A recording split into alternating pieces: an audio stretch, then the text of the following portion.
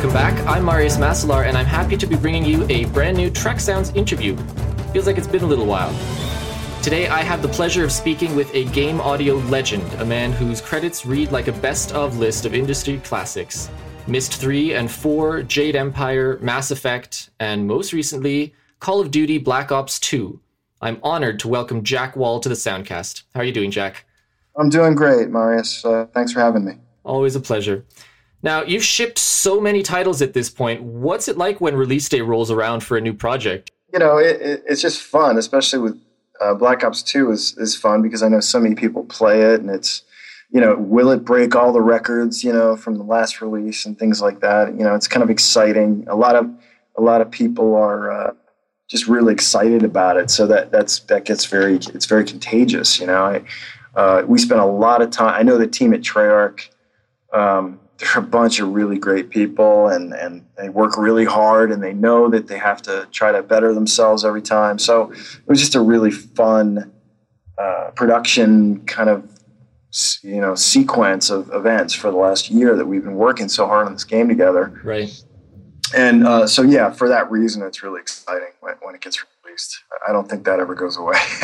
And do you typically follow reviews? Because I know some composers don't like to, you know, read too much commentary, but are you on the opposite side? Yeah, I mean, I kind of like, you know, I want sort of it all to settle. There's a period of time that goes by after the game gets released where things have to sort of settle. You know, there's so many people who want to be first to review the game and all that kind of stuff. I have cursorily looked at, you know, Metacritic and sort of the review of reviews kind of thing. Yeah. And it seems to be doing really well, which I'm pleased about because, you know, it seemed like what we were making was really cool. So I'm glad that people are enjoying it. But you usually trust the later reviews? You know, I just wait and then just get you know, I don't sit there at the computer and and wait for them to show up. Next review after I read the last one. Yeah, I tend to, you know, to wait because it's, you know, I want people to spend a little more time with it than, you know, the day of the release. Yeah, of course. You know? They open the box and they're already writing a review. But as some friends of mine in the industry have told me, you know, a lot of people have had this game for, you know, several weeks. So, I'm just happy that the reviews are good so far. You know, fingers crossed. Well, it's a huge franchise, so I don't think there's going to be any shortage of feedback coming in. No. And people aren't shy. And the haters aren't shy. And the fanboys aren't shy. So it's all good. Exactly.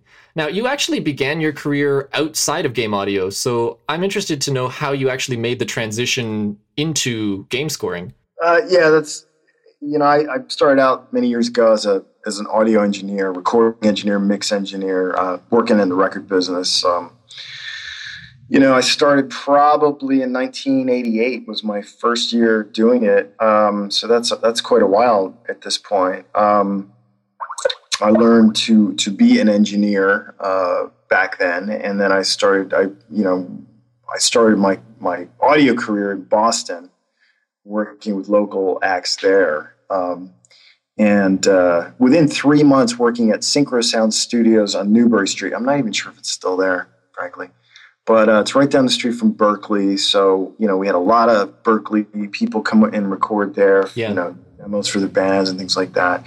And within like 3 months, I was sort of helping to manage the studio, the day-to-day running of it. And I would take the phone calls, and, you know, if I was available or if nobody else was available, I would just book myself in a gig and I'd be their engineer. So that was kind of fun. Learned how to engineer just by doing it, and lots of bands. And then one day, this guy no one had ever heard of on TVT Records, Trent Reznor, came in with Flood. Huh. And they were working on the very first Nine Inch Nails album, Pretty Hate Machine. Wow. And I was there for the birth of Terrible Lie and Head Like a Hole. They were like the two hits from that first album. So that was really kind of enlightening. You know, and many people would come through there, and it was really a great place to start. And then after that, I moved to New York City, followed a friend who had moved there before. We roommate Doug DeAngelis, who's still a good friend of mine. He's He's also a composer now, and we worked at places like Skyline Recording, Platinum Island, Right Track, and Hit Factory, and Sony Music, and all these places in New York City. I hooked up with John Cale, who then hooked me up with we worked together with Patti Smith and David Byrne, and we did film soundtracks, we did ballets, we produced the Maids of Gravity, a band out of Chicago. So pretty huge variety of different genres and things coming through. Yeah. So I did all this kind of really cool record work, and then I started to produce my own people that I wanted to produce, and I realized after a time that why am I not writing music? I love music. I've always been a musician, and all these other people are writing, and I'm sort of messing with their creations. Why not start to create on my own? And I got an opportunity with a game company in San Francisco who was looking for some people to write the music for their titles. So it was actually my wife, Cindy. She was a game designer during the day, and she was a she had a band at night, and she had to deal with Capitol Records. She was quite the part of the technorati, really. She was, hobnobbing with like Peter Gabriel and talking to him about what he wanted to do next. And she had all these kind of inside tracks she was in Wired magazine and things like that. So, but she had this band on Capitol Records, and I was brought in to sort of record their demos for them. And I just found her to be fascinating because she was all into games. And I hadn't played games since I was a kid, Right. So she got me back into that. And then, we got together. She's now my wife. And, she hooked us up with our first gigs as composers in this business. And she went off to do other things. And she's writing operas and things like that now, very serious artwork. and I'm still doing games, which I really enjoy. So we've got an interesting household. Yeah, it sounds like quite an eclectic group. Yeah. But so you came through the producing angle, essentially. That's an interesting path. Yeah. I mean, it's interesting because most composers that I've spoken to, they all seem to, arrive at game audio kind of sideways. It's very rare that they, set out, doing, okay, I'm going to become a game composer. It sort of just happens. So I always like to find out just how in each case. Yeah, that's got to be changing because I get requests almost daily for, how do I get into the game music business? How do I want to write for games? And of course. When I was doing it, it was just this weird thing to do. When I started, it was this, you write music for game. I mean, people were literally like, you making those bleeps and bloops happen? What's up with that? But when I started, it was the very beginning. It was 1996 I started. So it was kind of near the beginning of being able to put, fully rendered music files in a game. So, PlayStation 2 and all that. So, it's, I didn't want to do the bleeps and bloops either. So I came right in. So you got in right at the right point in time. Because you've sort of had this opportunity to be on both sides, at the tail end of that era and seeing where game audio is now, how has your workflow kind of changed in terms of preparing music for a game from then to now? I think basically ever since I got into game audio, it's been sort of a, wow, this is really beat backwards. I mean, there was no standards when I started. People were just sort of inventing it as they went along. And so it's been this very long period, 17 years I've been doing this. So it's been this really long period of trying to get back to square one for me. Like working at Abbey Road was like what I was used to back when I was a record producer. Yeah. And the weird thing is that right about the time I got out of that, all the studios were closing, right? Because the record business was changing and it was beginning their transition to being, Napster phenomenon happened. And right, yeah. Business just tanked, right? I mean, all the major studios I worked in, almost all of them when I was in New York City and Manhattan are gone, Yeah.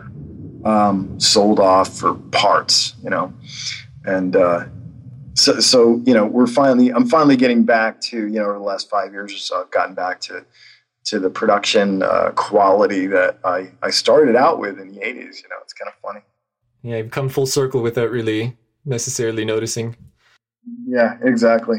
Yeah, I mean, working at Abbey Road was really fun for me because I felt like I was back home and doing what I've always done or always wanted to do, get back to doing. Now, when it comes to Black Ops 2, what was it about the game or about the project that initially attracted you to it? I mean, you know, your credits tend to favor games that are very, very heavily story based, so people might not expect you to go for a shooter necessarily. So, you know, how did that come about? Well, that's interesting you say that because the way that I, you know, the opportunity came along is that Brian Toohey, the audio director at Treyarch, he and I worked together 10 years ago.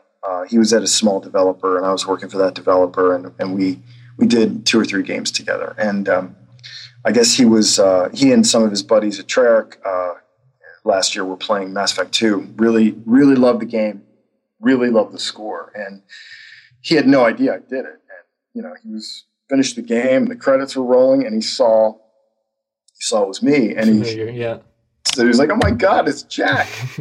So he gave me a call and he said, "Man, we love the score here, and would you be interested maybe in working on Black Ops 2 and auditioning for it?" I'm like, "Hell yeah, absolutely!" Because for me, you're right. It's something I hadn't done before, and to have that opportunity to do something I hadn't done was really exciting. You know, and a creative challenge, I'd imagine.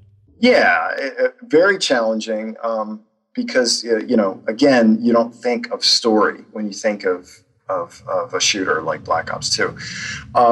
So I did the audition. I won the audition. I got the call, jumped up and down 50 times. They invited me in for a first meeting with, all the executives at Treyarch. And so I was talking to the executive producer, Jason Blundell, and the writer-director, Dave Anthony, and the president, Mark Lamia.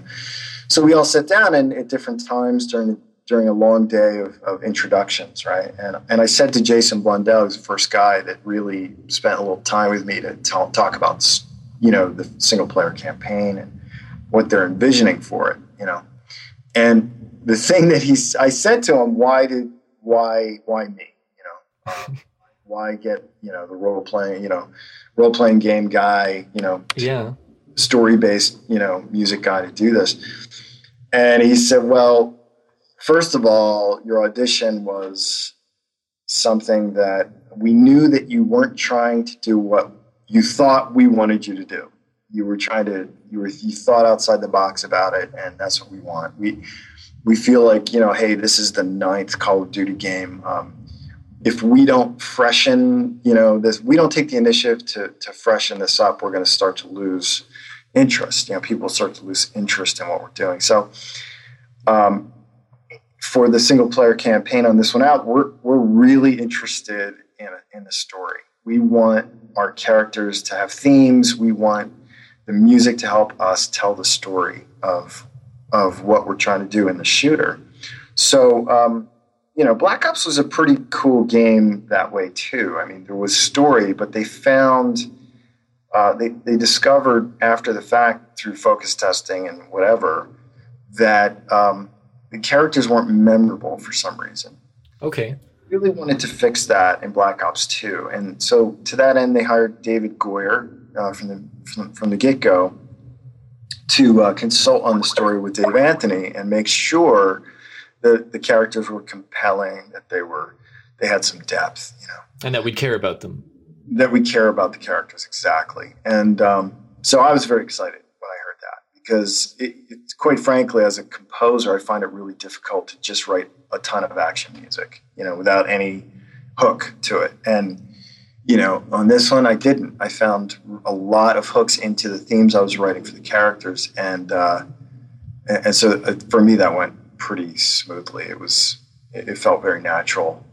And definitely I was in my comfort zone with it. That's actually one of the things I wanted to mention. Now, listening to the score, I noticed that there's really quite a tremendous dynamic range between the cues. I mean, it typically you might expect a whole lot of action and not a whole lot of anything else, but here there's quite a number of sensitive cues, more ambient cues. Was that mostly what you pushed for, or was that something that the entire team was kind of gunning for from the beginning? Well, I went back to listen to what they had done on Black Ops, and one of the things that the composer Sean Murray had done with Brian Toohey is they had a lot of darkness to a lot of the cues, and I wanted to kind of retain some of that because it was a bit of a signature for the Black Ops branch of Call of Duty. It felt right to me. So, another thing I really liked about that score was the guitars in it, and so we put some of those back. I felt that they really drove the gameplay really nicely. But that's more of an action element, right? That was what was cool. It felt cool to play that. For this one, I had a lot of support from them with my ideas. I came up with a lot of ideas, and they seemed to just like all my ideas, thankfully. That's always nice. Yeah, I mean, one of the most important ideas I came up with, I think, in retrospect, was the Nino Precioso idea. And that was based on, and you probably, when you heard that, you probably thought, well, this is different. Yeah, I mean, it's obviously it stands out, but it's one of those things where I figured, okay, there must be an interesting context in the game for a cue like this. Yeah, and it was literally the first cue I wrote, and Dave Anthony loved it. You know, the flamenco guitar, the vocal. You know, it was just me singing and me playing. But what happened was I read the script. And, I spent some time on the story, really trying to understand the hooks of the story. And to me, for me, the most important character in the game is not David Mason, the guy that you play, or Alex Mason, his dad.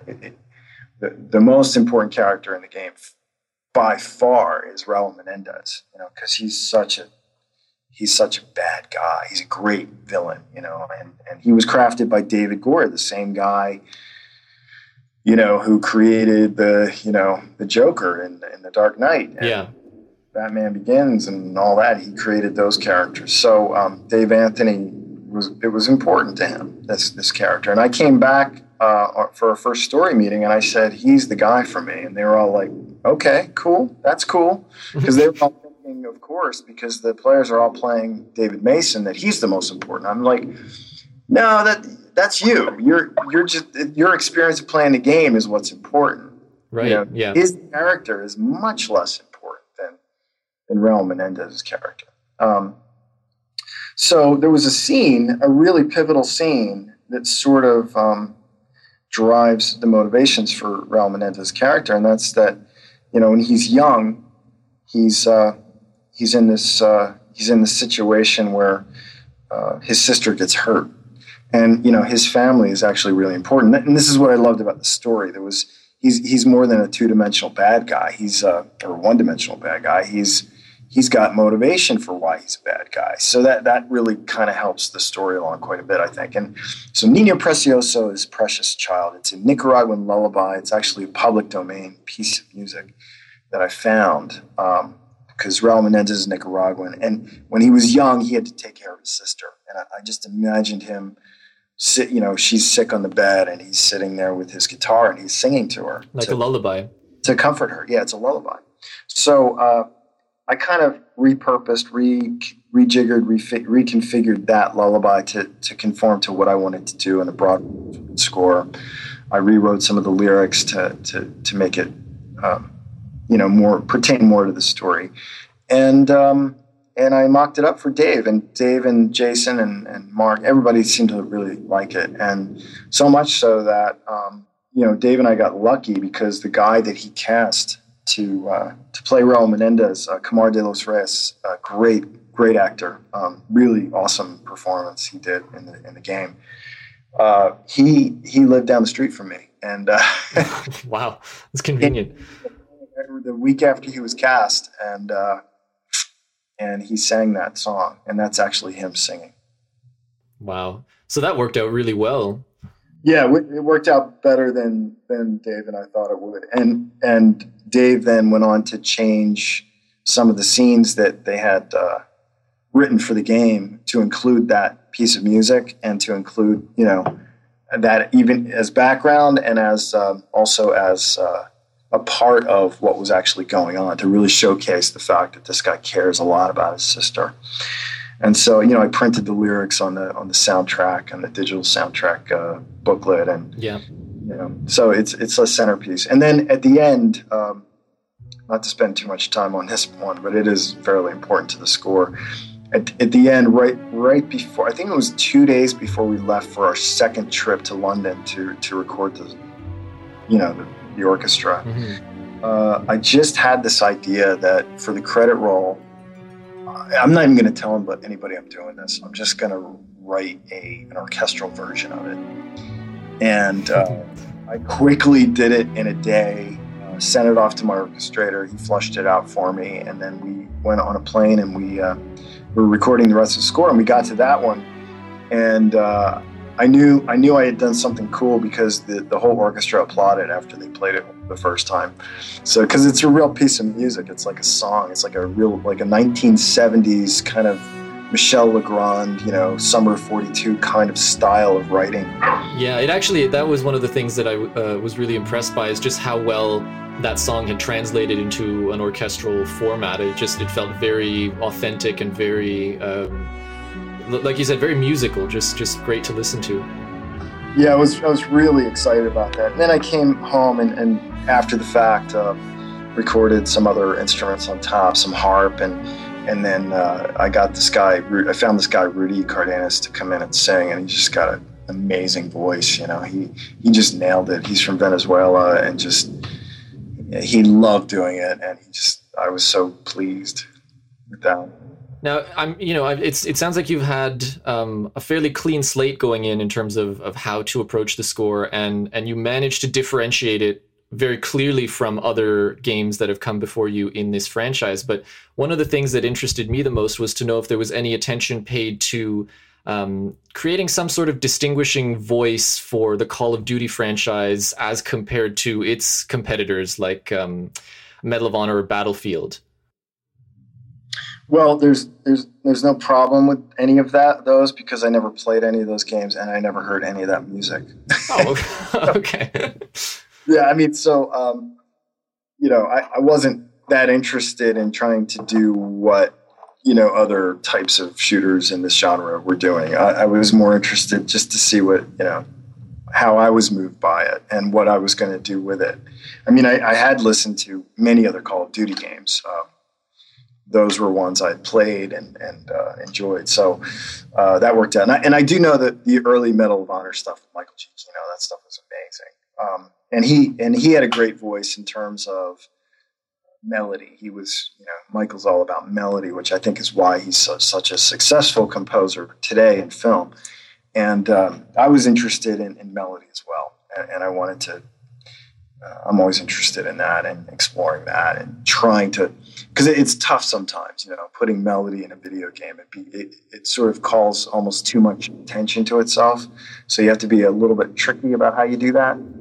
Yeah, that's something I wanted to ask you about is where you stand on the whole notion of melodic themes, because I know some composers seem to be going towards the idea that they're feeling a little too quaint or a little inappropriate, and I always feel like maybe it's more to do with the way that they're used. But do you feel that there's actually an incompatibility between thematic writing and certain genres of video game?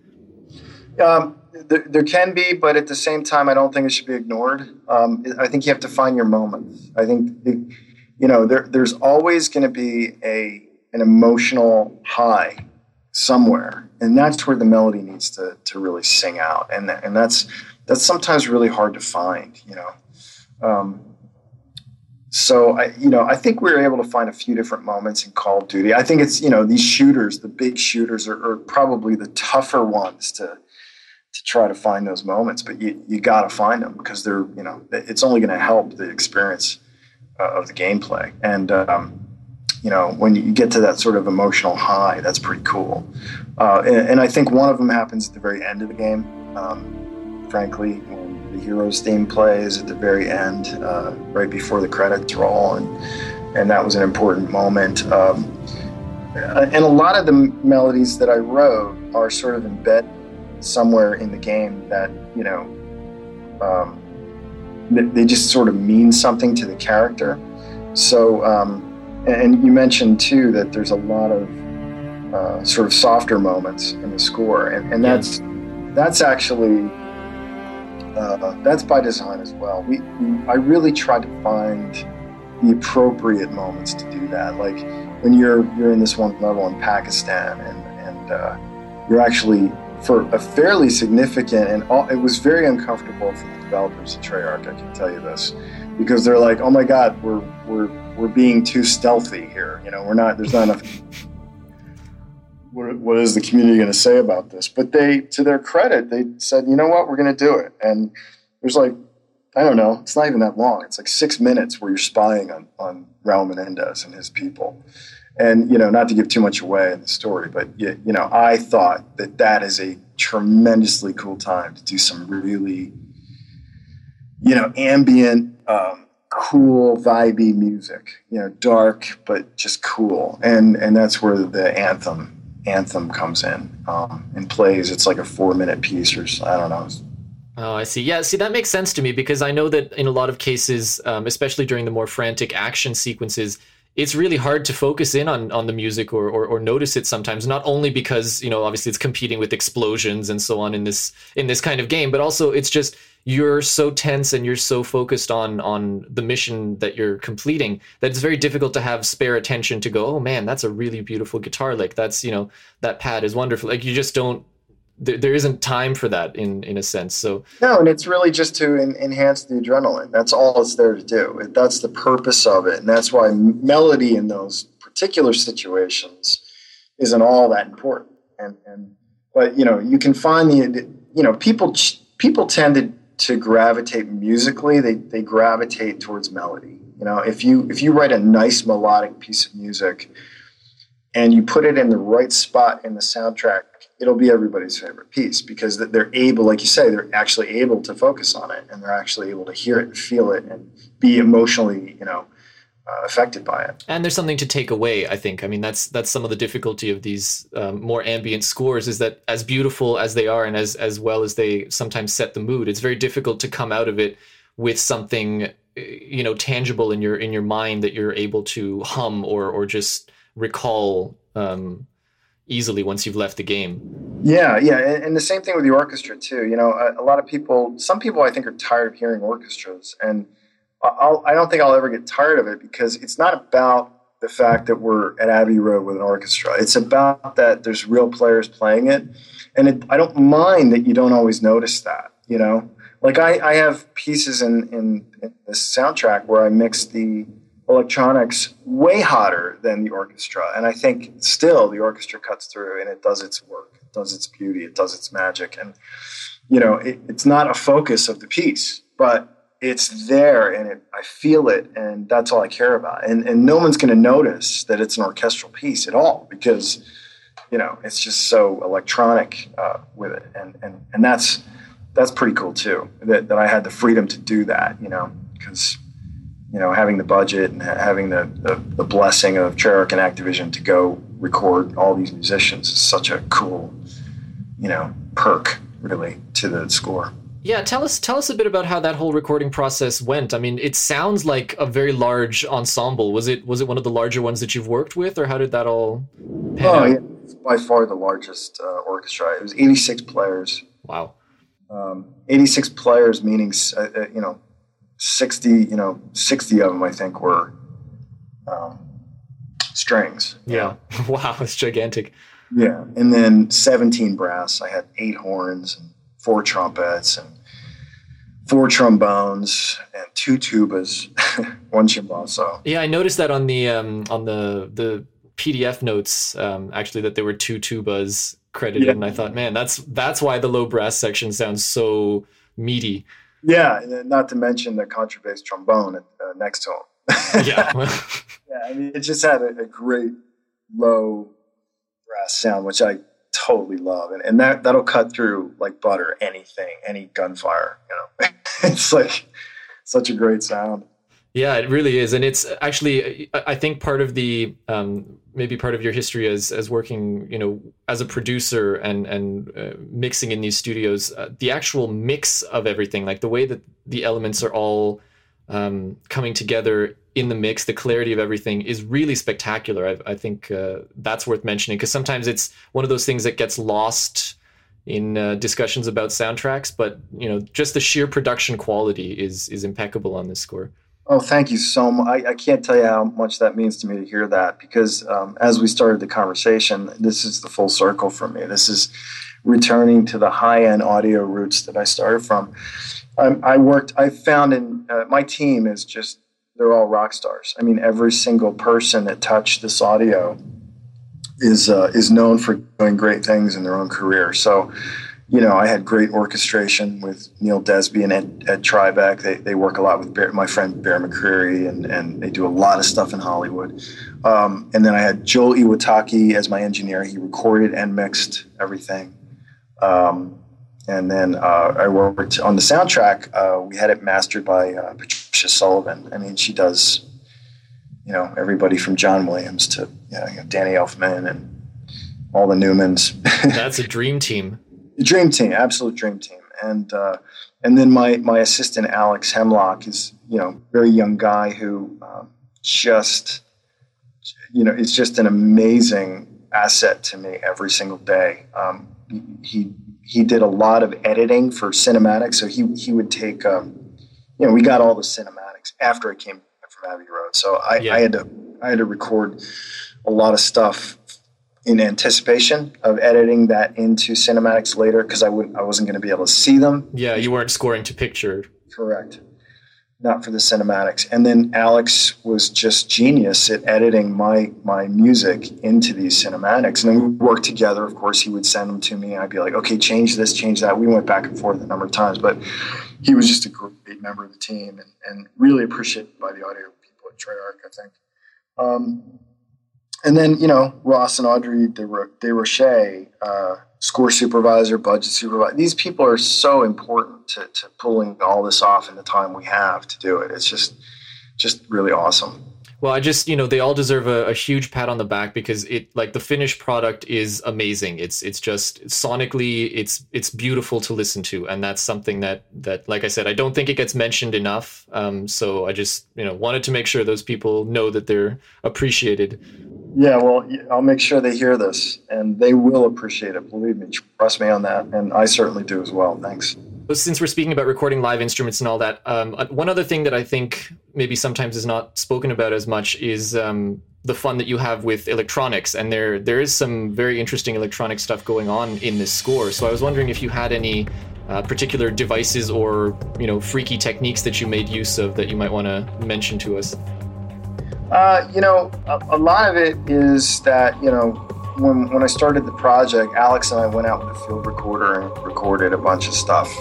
We designed a bunch of sounds that we were going to use in the score. Things that I wanted to be completely something that we created ourselves. So we went out and recorded dumpsters, hitting them with different things, and squeaks when you open the lid, banging on fences, and pipes, and anything we could find. We just went out for a couple of days and did that, and then we spent a good amount of time designing sounds into. I like to use this software called Battery, Native Instruments Battery, because I like the fact that it has cells and you can actually see what the hell you're doing. So and it's very powerful in terms of the synth capabilities, pitch envelopes and things like that. So we would mix those sounds that we recorded with other synth sounds that I had, and just create these new, like a lot of percussion, a lot of big hits and things like that were just fantastic. Because I'm always disappointed by when I use other people's sounds that way, it's just not doing exactly what I wanted to do. And I'd rather just start fresh. Yeah, and you usually don't have the control that you need to manipulate them into exactly what you want them to do. Yeah, and then, by the time we're done creating a bank of hits, every single hit just sounds like it's, from the gods. It'd be really special. And that I like that too. And then I like to use a lot of different synthesizers and stuff when I program the electronics. And it's not necessarily about always designing sounds. It's about how you combine them, and how you take up the frequency spectrum. With being an audio engineer, it's all about not having one sound cancel the other out and things like that. So that becomes really important if you want things to cut through right. Yeah, and like you were saying, you're particularly well equipped to be aware of some of that, some of the conflicts that can, arise with phase relationships and all that sometimes gets ignored, and much to the detriment of the score's overall sound. Exactly, and the kind of the funny thing about electronics and me is that I started off really, when I did Myst, it was all about single instrumentalists and the orchestra, or whatever. It wasn't really about electronics for me. I wasn't known as an electronics kind of guy at all. Yeah. And then I got the Mass Effect gig after I did Jade Empire. Yeah, suddenly. And I was like, why did they hire me for this? Because they wanted that really kind of 80s sound, that 80s Tangerine Dream, Vangelis, that kind of stuff.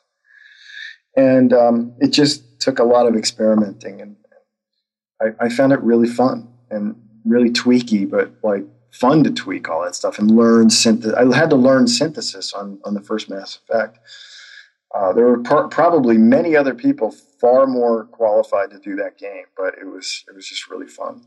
Well, but you brought a certain level of musical sensitivity to it that they were probably appreciating over and above necessarily your raw technical skills with the synthesizers. But oh yes, of course, that's it. Yes.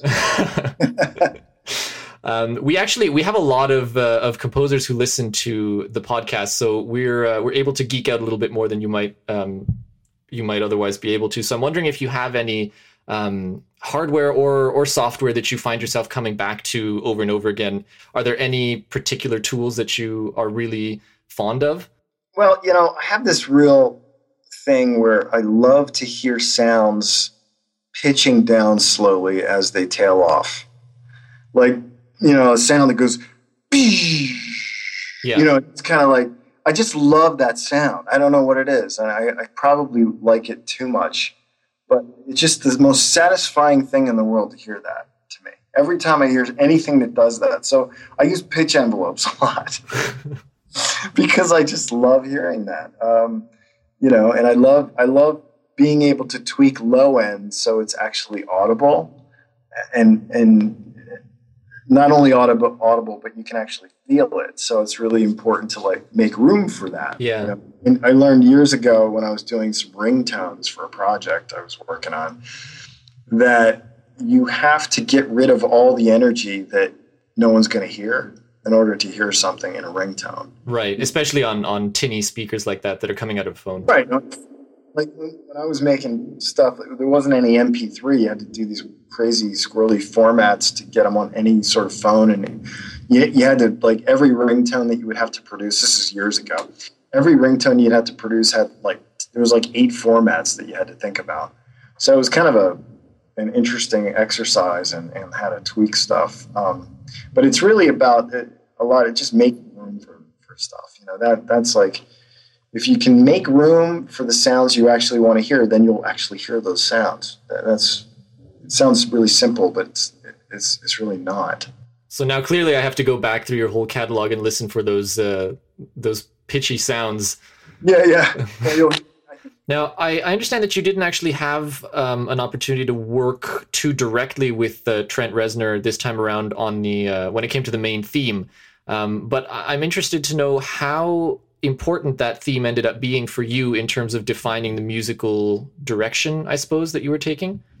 It was never a mandate from Treyarch that we work together, and so we didn't. It was, and I think Trent, being as busy as he is with all his film scores this year, and he just wrote a piece of music.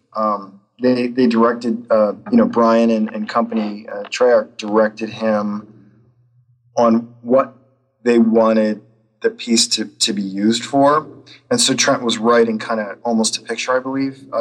Again, I never spoke to Trent about any of this. We never spoke once. The last time I saw him was probably, 1990 when I was in the studio. I don't even know if he remembers who I am. He'd probably be surprised to learn that was me in there, if you remember me at all. But yeah, we didn't work together on this, and but I think what he did was really cool. I will say that on this one, I know it was really important to Treyarch to try to create some new experiences in both the single player campaign with the Strike Force missions and the storyline with David Goyer and Dave Anthony working together. And then, also I know that they updated some of the functionality, the multiplayer, which is a huge part of the game, and stuff like that. So, yeah, I think that's probably one of those things that what isn't broken, let's not fix those things. Yeah, and that's a fair point. And it sounds from what you're telling me like they did actually put a more emphasis on doing some things differently this time around, which makes me eager to play. I've always enjoyed the series. I've just I always like to see when game developers take risks and right. Even if it doesn't always work out, I get excited by them pushing boundaries and doing things that are off the wall or unusual or brave in some sense. Well, I think Jason Blundell, the executive producer, said to me early on, he said, we're in a unique position because we're a studio that's been around for a long time. This is the first time we can actually really try to make the game we want to make. There's a lot of pressure at the developer level to succeed. And of course, with Black Ops, they were really successful. They were stunned by the success they had. And I think that enabled them with Black Ops 2 to take some risks and to try to do things a little bit more like they've always wanted to do it as game developers, as quite frankly, as artists. These guys are artists, all of them. They really are, yeah. They love games and they love what they do. And for them, they wanted to sort of reboot the series a little bit. They knew it needed, and innately everybody knows it's due for a facelift.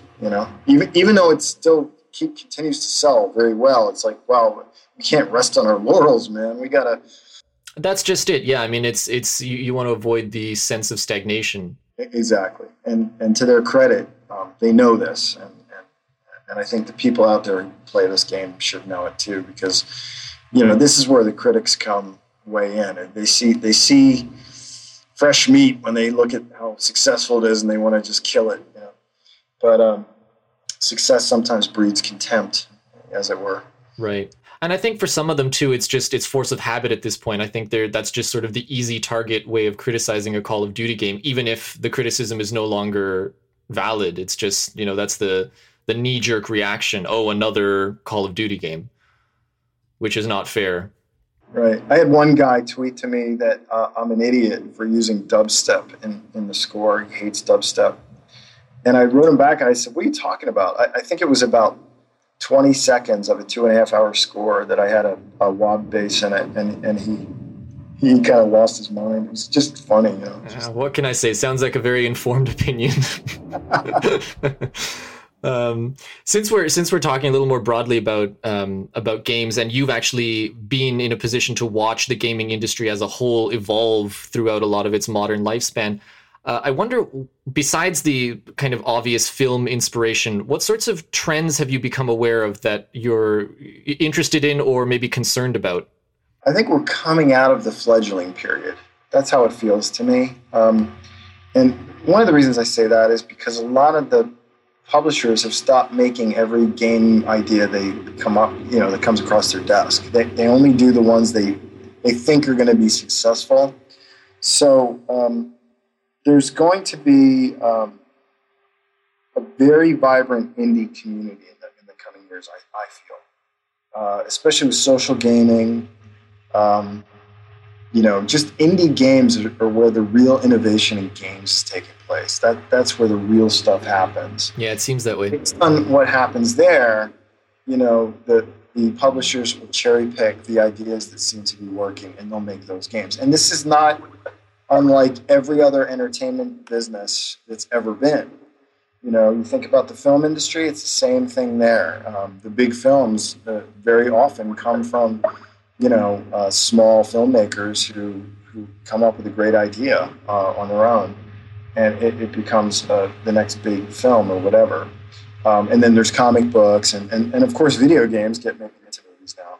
But so that's the reason I think that the game industry is past its fledgling period, and it's sort of getting into a groove with, being a business, like a real business. Yeah, it's matured. It's matured a bit. It's not fully mature. by any means, but it's definitely feels different these days to me. It feels like people are much, and I know this because being a composer, a long time ago, all I had to do was raise my hand and say, yeah, I can play a guitar and I can write music for a game. Today, that's not really possible. It's I have to audition for every single game I do, and that means that every aspect of game production and development is taken very seriously. Because if they're doing it with me, they're doing it with every other, every artist, every game designer, every other aspect, and every other discipline that it takes to make a game. And it is a good sign, I think, if someone even of your pedigree has to audition for games, that means that obviously the standards are quite high, and that they are concerned about quality, which is, very good to hear about. I think some people have a worry that the big publishers are not necessarily making decisions based on talent or skill so much as marketing value. And that's always, I always wonder from people who have seen it from the other side, how true that is. Well, I mean, I'm not saying that, it's not frustrating for developers. I think that, publishers being very, wallet driven, budget driven, all that kind of stuff. I think the budgets are bigger for the bigger games, but to get to that point, there's fewer games being made. So there's less opportunities to make a really good game, for example. Yeah. So that makes it a little less about innovation and more about economics. And that's always looked at artistically as a bad thing. But then you get the indie gamers and people who are indie developers who are making just, Super Meat Boy, for example. Yeah, and taking those risks. Yeah, and they're taking the risks and making games on a shoestring, which is kind of still pretty exciting. I know composers who are like doing deals with trying to make a good indie game.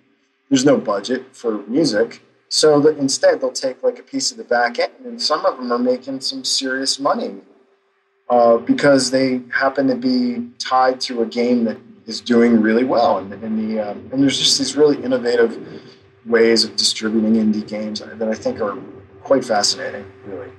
Yeah, well, I'm glad to hear that you think there's sufficient communication between that level, like the indie level, and the big publishers, that there's enough inspiration going both ways. Well, I don't think there's enough. Oh, not enough. Okay, yeah. Yeah, because see, that's why I was asking, really, because sometimes it feels like these indie people are pioneering all these fantastic ideas, but the publishers aren't necessarily, the large scale game industry is not necessarily taking notice or taking notice quickly enough. Yeah, well, I'm not really totally in that world. I'm just kind of noticing from my own little perch that this seems very familiar to me. From my experience in the record business, from my experience in the film business and all that. People who make the indie stuff and end up having a hit are like the next big darling of the majors, right? So in that sense, it does happen. It's an economic necessity. But I look at it as a healthy thing. I'm not very critical of that process because I feel like there's still a pathway for somebody who's unknown to create something really interesting and get noticed. I think that's pretty cool. Yeah, and I guess as long as that's true, things are going well. Yeah, relatively speaking. There's going to be people who disagree with that statement, but just sort of to bring things back down to you. You mentioned that you've wrapped up Lost Planet 3. Are you able to speak about that at all yet, or is that still all very much under wraps? I really don't know what I can say. Give it a shot. Okay. Okay. Well, I mean, I mostly just wanted to broadly ask you how that project had come together, and again, that's one of those things where it's not the kind of title I would expect you to be attached to. So, well, if you think about Mass Effect and Lost Planet, you're not too far away from each other. Yeah, that's true. We did a very different musical design on this one. It feels a little bit. The way the developers wanted to do this one, which was kind of a shock to me at first, but half the score is country music. Country music, wow, okay. Alien twang, I call it, because it's all set in the future, right? Yeah. And the main character, Jim Peyton, is a big country kind of rockabilly, Americana kind of music fan and blues, that kind of stuff. So I basically made an album for this game. It's about an hour of music that's going to be probably released at some point as an album, and it's all songs with no lyrics because the lyrics just didn't work in the game.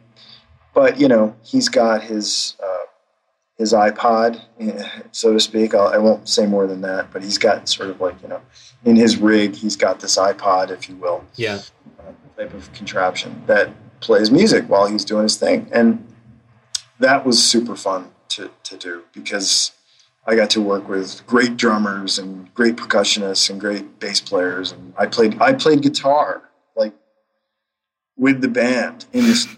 So you had a lot of fun with it. It sounds like it really was something different.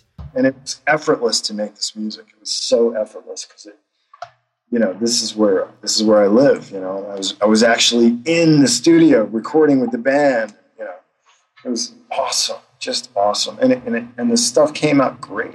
And have you seen it in context? Because that's like I'm very curious to see the game and to see how that kind of score would fit in with the gameplay. Ironically, I haven't. I've seen a little bit of it in context, and it seemed to work really well. And from what the developers tell me, it's working really, really well, and people really dig it. And then, of course, the rest of the score is sort of like orchestral electronic as well. It's a bit raw sounding, even though it's set in the future. There's a lot of it's been released. I'm just telling stuff that's already been released in public. But, there's these creatures on this planet, Eden 3. They're called Acrid. Right. And the Acrid are like giant crabs and, big giant scorpions and spiders and all kinds of, and big giant like fireflies, dragonflies, that kind of stuff. So, it's just got this sort of like Clash of the Titans feel to it, Not that I used that score as a reference, but I just felt like I remember the old Clash of the Titans, but made back in the 60s or whatever. Oh yeah. That had a certain feel to it that just felt really nasty and raw, and at least the look of it. And so that was kind of my inspiration for the score part. So it came out pretty cool. Well, I look forward to it. I've actually always been a fan of the series. I know that critics didn't necessarily receive the first two games very well, but I always had fun with them because they were sort of like a Starship Troopers type of experience and just fun, really. I tried to play Lost Planet 2, and I was just stunned at how unplayable it was. Like I couldn't even figure out how to play it. Yeah, I mean the controls were not helping you in any sense, but right. Well, the game was designed in Japan, and I think there was something lost in the cultural translation there, which goes to the fact that they, to their credit, Capcom said, this is really a game that should be designed and built in a Western country. So, they have a Western developer at Spark Unlimited, which turns out they're right down the street from my house. So it seems to happen a lot. Yeah, so I ride my bike over there for review stuff. So it's been really fun that way too. And those guys I think they're doing a good job with it. And the cinematics that I just finished working on the acting is fantastic. The story is great. I'm just really pleased with this whole thing. This game is going to be, nobody's expecting much from it, which I think is awesome. It's going to be one of those ones that hits and people are like, wow, this is a really good game. Well, pleasant surprises are always welcome. It's the worst thing when there's a lot of hype and the game doesn't live up to it. Yeah, for sure. So just to wrap up, are there any, game scores in your recent memory that have really stood out to you as being very musically satisfying or ambitious or notable in some way? Yeah, I'm a big fan of Jesper Kyd. I think he's one of the more innovative composers out there. He takes chances every day. I really appreciate that.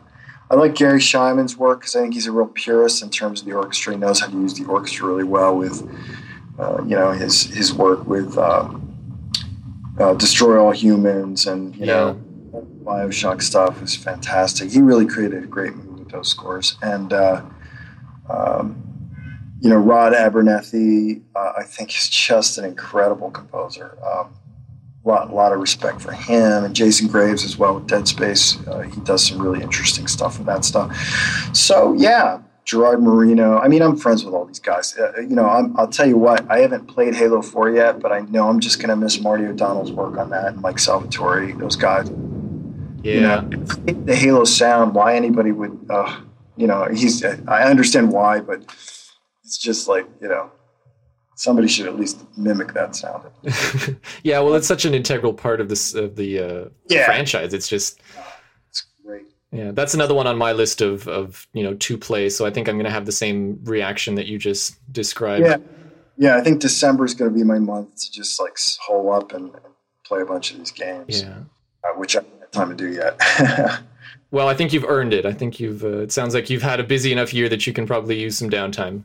I very much appreciate that sentiment, and I do that. So just last up here, I wonder if you could, if you think there's a best way to encourage not only developers but gamers to appreciate and really push for good music in their games. Obviously, we've come a long way, but there still tends to be an element of condescension when discussing game audio. I don't see that from everyone. I see that from some people. I think the developers already get it. I think they know. They all want good music in their game. They all want something that's going to drive the gameplay and drive the storyline. So I've never worked for a developer, in any recent memory that was like, yeah, we don't really care about your music, Jack. It's like, what do you got? And they want great, music that's really going to help them shape, their game design, their vision for what the game is. So I think in the industry, there's plenty of buy-in for that. I don't feel anything other than that. So that's why I love working in games. People want great music. I've never had anything but appreciation from the fans of those games about the music I've done. So that's good to hear. I mean, that's the way it should be. So I think so. Yeah, I think we're in good shape. I always, I'm a big fan of just dealing with the situation you've got. Yeah. Just, I don't know, bitching about the way it's what it's not, and I quite am happy with the way the industry works and how it how it treats itself, as it were. It's not perfect. It's never going to be perfect, but it's a pretty damn good industry, and I like the people in it. I like the people I work with, and I hope to continue doing it for as long as I can. Well, Jack, thank you very much for taking the time to chat with me. I hope you come back in the future to talk about more of your work as you have cool projects going on. And in the meantime, I wish you the very, very best of luck with the next things on your plate. Thanks, Marius.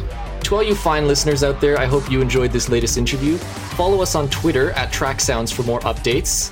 You can follow Jack Wall at Jack Wall Music, and myself at Mathazar if you like. So until next time, keep listening to your music, and remember to stay tuned.